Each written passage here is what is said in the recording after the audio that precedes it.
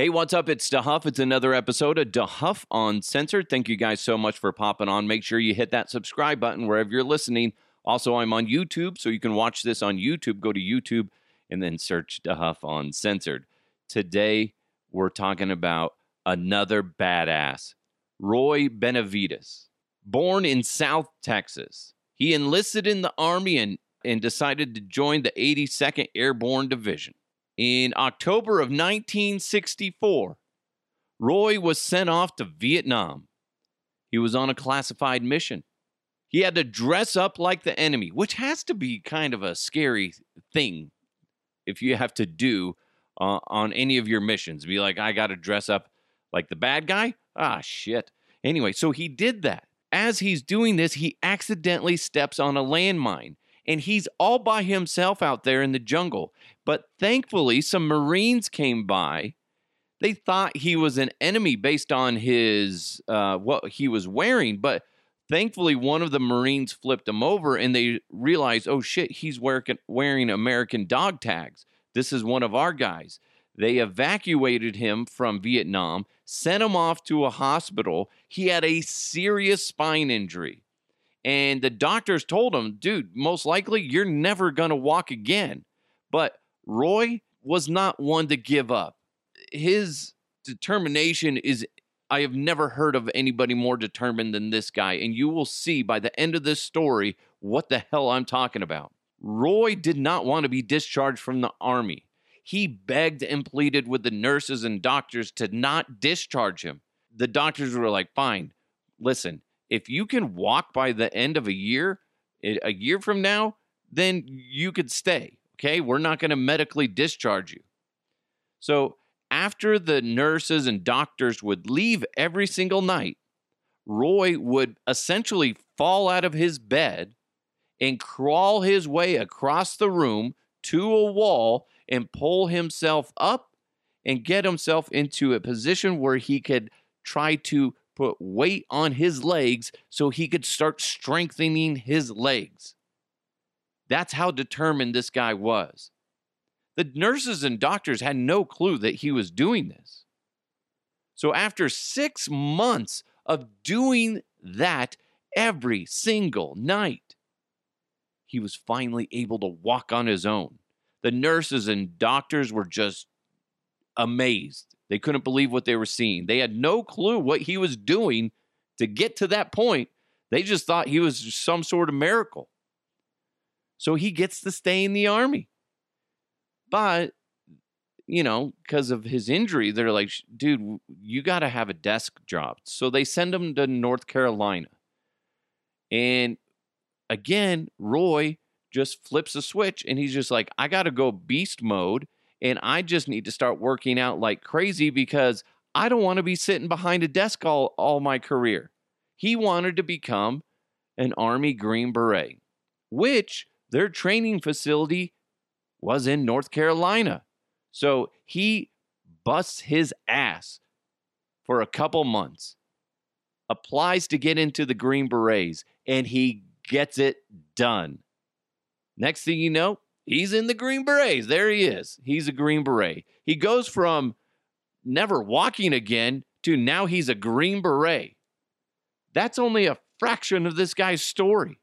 This guy's story just takes a giant leap into what the hell am I listening to here in a second? Because back in 1968, Roy gets to go back to Vietnam. And we're going to finish that story here in a second. But Total Beverage in Westminster and Thornton, they have an incredible selection of beer, wine, and spirits.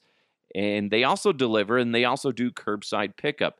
And you can go online and see their online wine education classes that you could sign up for. So stop on by 104th in Thornton or on Sheridan in Westminster and see for yourself. You can always find weekly deals, events, or even drink recipes online at TotalBev.com. Again, TotalBev.com. Total Beverage, everything you need and more. This is Chris Fuselier, owner of the Blake Street Tavern. Okay, I admit it. Before the men in McKinnon moved to town, I didn't know a hockey puck from a hamburger. You've never had my wife's cooking, eh? Now I know the plus minus of everybody on the team, and I've checked out all their girlfriends on the internet. Shh. What's that? Okay? TMI? Ixnay on the whole intro web thingy. But you get the point. We love hockey at the Blake Street Tavern. Stop by the corner of Park and Blake and watch the men of Mac with game sound throughout our 18,000 square feet. It's the Blake Street Tavern, where Denver watches sports. May 2nd, 1968. They're in Vietnam. Roy was enjoying a day off. He was attending they built a little church, makeshift church. And then all of a sudden, he starts hearing a radio going off, and it's going berserk. Somebody was in trouble. He didn't know exactly what, but all he could hear was, at one point, "Get us out of here." And meanwhile, there's gunshots going off in the background. That was coming over the radio. A 12-man Army Special Forces team was in deep shit. They had been ambushed by the Vietnamese, and there was over 1,000 Vietnamese surrounding these 12 men. 1,000 versus 12. Not good numbers. So the next thing Roy hears was incoming helicopters. There was 3 helicopters coming in to where he was, into the base where he was at. And as they're starting to land, he sees they're just riddled with bullet holes. Just destroyed, essentially. The fact that they were flying is pure amazement. So Roy runs up to one of the choppers, and he goes to start talking to one of the gunmen. It was a young kid, right around 19 years old. He asked where they had come from. Was it from the ambush site that he just heard on the radio? Then the kid just fell over and died into Roy's arms. Roy places him on the ground, and then Roy asks the pilot, "Are you going back there?" The pilot says yes. Roy hops in, and he's ready to go to rescue those 12 men. Again, 1,000 versus 12. And there's just 2 of them on this helicopter, the pilot and Roy. Roy was so excited and so, just amped up to go help, he forgot his gun. All he had was his, Bowie knife and medical supplies. That's it. That's all he had on him. So as they get closer to the site, gunshots just start ringing out, headed towards the helicopter. So obviously the helicopter pilot, you can't stay straight. So the helicopter's kind of moving around. So, it's harder to, hit them. But of course, they're still getting hit. So all of a sudden, they're up there, they're evading the gunshots, and they see smoke cutting through the trees. It's the 12 men. The 12-man team is putting up a signal. They see it. The pilot is trying to land, but he couldn't. The amount of gunfire was just so intense on the helicopter. The helicopter had to pull away. It was a death wish to sit there and try to land. So he says, "Hey, Roy, I'm sorry. We just can't do it." Roy says, "No, Get me as low as you can, and I'll jump into the jungle." Pilot, for some reason, is just like, "You crazy motherfucker, but okay, I get it. I get you." So sure enough, the pilot does his best to get as low as possible, and Roy jumps out of the helicopter with no gun and no parachute, jumping into God knows what he's going to jump into. So he rips through the trees, hits the ground, jumps up immediately, and just starts running towards where the men are. At first, the Vietnamese, they see this, and they're like, "Who the fuck is this guy? He's a goddamn superhero that just jumped out of the fucking helicopter." They were in amazement. They didn't shoot at first because they were just so shocked. But the ceasefire only lasted a moment. And then they began to open fire. Roy got shot in the face, in the back of the head, and the leg. But Roy did not stop. Not until he made it to the troubled 12-man team. And they were in bad shape. 4 of the 12 men were dead. But the remaining 8 were badly injured. Roy went around to each living member and gave them morphine shots from his medical supplies. Then he started moving the men away from the enemies to a better covered area that had a clearing nearby that he believed the helicopter could possibly land in. And he noticed that 2 men had been separated from the team. So as he's moving these guys, he's like, oh shit, there's 2 more guys back over there. So Roy grabs a gun from the ground. I believe it was an enemy soldier gun. He runs towards the 2 men, blindly shooting into the jungle. Like, I don't know where the fuck they're at, but I'm hopefully I take some down, right? As he's doing this, Roy gets shot in the thigh, but he wasn't phased. He gets to the men, tells them, get ready to move, and they make it back to the group. So there were 6 men, 2 were lagging. They were separated. He goes and gets them, gets shot in the fucking leg, and says, follow me, essentially, to freedom. And he drags them over, or they go over. Roy tossed a smoke grenade into the nearby clearing. The helicopter pilot sees it because he hadn't left the area and whips over and lands. The 12-man team, which was now 8, worked their way onto the copter. Roy was running around shooting at the enemy, just trying to keep them back. You know, he's just opening fire because if he doesn't do that, they're just going to quickly get up on them and they're goners. So Roy then decides he's going to grab the dead Americans because he's just like, dude, these are our brothers. I mean, they put their lives on the line and they passed away. And he's carrying one of his friends, actually, ended up being Leroy Wright. So he has Leroy on his shoulders. And all of a sudden, as he's headed back to the helicopter, Roy gets shot right through the stomach. And then, to make matters worse, because he's still trying to move forward after getting shot in the stomach, a grenade goes off behind him. And shrapnel just rips through his body, knocking Roy over and knocking him unconscious. He was only out for a brief moment.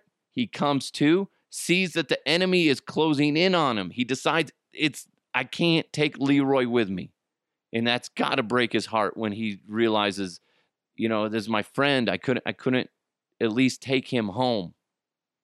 But he makes a mad dash for the chopper. How this guy is moving in general is beyond me, with the getting shot in the face, getting shot in the stomach, in the legs. This guy's a machine.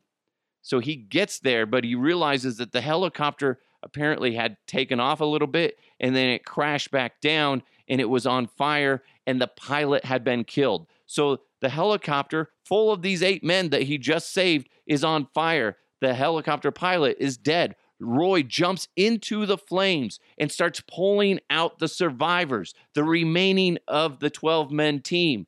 Then he grabs a gun and starts shooting at the enemy. He then starts dragging the wounded men to another area in the jungle, somewhere safer, somewhere away from this. You know, obviously the Vietnamese can see that this giant helicopter that's on fire, that's obviously a focal point. So he's got to try to get them away from that. So he's dragging the men off to a safer area. He finally gets them all there, but they're still surrounded. Again, like 1,000 to 8 or 9 now, I guess it should be.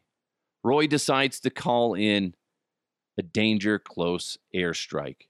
That's where they're super close to whoever is calling in the strike. And it's a risky thing to do, but if you call it in right, and if you do give the right coordinates, and they're followed properly by the whoever's up in the air in the aircraft, it can be super effective. The aircraft start coming in from the United States. They start dropping napalm. They start doing gun runs, trying to take out the enemy. But the aircraft was running out of fuel, so it had to bail. Somewhat successful, but not really, because the enemy regroups and unleashes hell on Roy and the surviving members. just goes ape shit on them. Roy gets shot again in the leg. He gets shot again in the leg? Are you serious? Then all of a sudden, they hear a helicopter. And it's a helicopter ripping through the jungle, shooting at the enemy. They're here to rescue Roy and the remaining of the team. Roy starts carrying the men to the chopper. Then he notices 2 men have fallen behind again, and the enemy was about to take them out. Roy runs towards the men. Then all of a sudden, an enemy soldier leaps up onto Roy. Apparently, this soldier ran out of ammunition. So he's just like, the guy's just like, fuck it, I'm just going to take him out with my bare hands type of thing. He runs to Roy, leaps up on him, knocks him down, smashes him in the head with the butt of his rifle. Roy is just like knocked down, and the guy gets up on top of him, and he starts bashing Roy in the face with the butt of his gun. And then the enemy soldier, just flips around the gun, and there's a bayonet on it, so like a knife, and he starts stabbing Roy. And Roy, like a true American badass, grabs the rifle. Grabs the fucking rifle. This is something straight out of a freaking movie. Grabs the rifle and just knocks the guy onto the ground. Roy jumps up on top of this guy, pulls out his Bowie knife, and just fucking kills the guy. This is Roy, who has multiple gunshot wounds to the face, to the back of the head, the legs, the stomach. This guy does not quit. Then Roy ran over to the chopper, dragging those 2 men to safety and shooting the enemy at the same time. So he's like, he has a gun in one hand and he's dragging his fellow Americans with the other. He's like total, like, it's basically like fucking Rambo. They make it to the chopper, thanks to Roy. They get back to the base. Roy is just devastated. He's destroyed. Like, he has a million, like, fucking bullet holes in him. I'm exaggerating, of course. They can't find a heartbeat. So the doctor announces him, like, dude, this guy's dead. So they put him in a body bag. Now, for the rest of this part, I'm going to have Roy finish, because Roy is a badass. They let the 3 enemy soldiers on the side, and because I sort of look Oriental, they thought I was one of them, so they let me lay right next to them. And they were putting us in body bags. And I remember that my feet being lifted, and I was inserted into the body bag, and I could hear that zipper coming up, and I thought, oh my God, no. My eyes were shut because I had blood all over my face, my eyes, and the blood had dried up in my eyelids. And I couldn't talk because my jaws were locked, and I could hear that zipper coming up. And one of my buddies was doing the Mexican head dance, and he was yelling at the doctor, that's Roy Benavidez. The doctor said, sorry, there's nothing I can do for him. Oh my God, that zipper just coming up. I was trying to wiggle in my own blood. And finally, I'll find out later, Jerry Cottenham made that doctor at least to feel my heartbeat. When I felt that hand on my chest, I made the luckiest shot I ever made in my life. I spit in the doctor's face. All right, there you go. That was a Roy Benavidez. Pure badass. It just, like, he was not done. That guy did not die. He refused to die. There's a lot of people that think that movies like Rambo and stuff like that are based on his story. Obviously, he was given medals. 8 of those 12 men survived because of Roy Benavidez. That's incredible. When you go back and you look at it from the very beginning, when he accidentally stepped on that landmine and he had that severe spine injury, and they're like, dude, you're most likely not gonna walk again. And he refused, and he was able to rebuild his body. And then he comes back and ends up joining the Green Berets, and then he goes and ends up saving 8 lives. Amazing. Amazing. Roy served in the Army from 1952 to 1976. He sadly passed away in 1998. And Roy indeed was a badass. What a fascinating story. Something that you go, man, like, I had a rough day at work today. Did you, though? And to be honest, it would be kind of difficult to know Roy in a sense because, like, you couldn't complain about anything.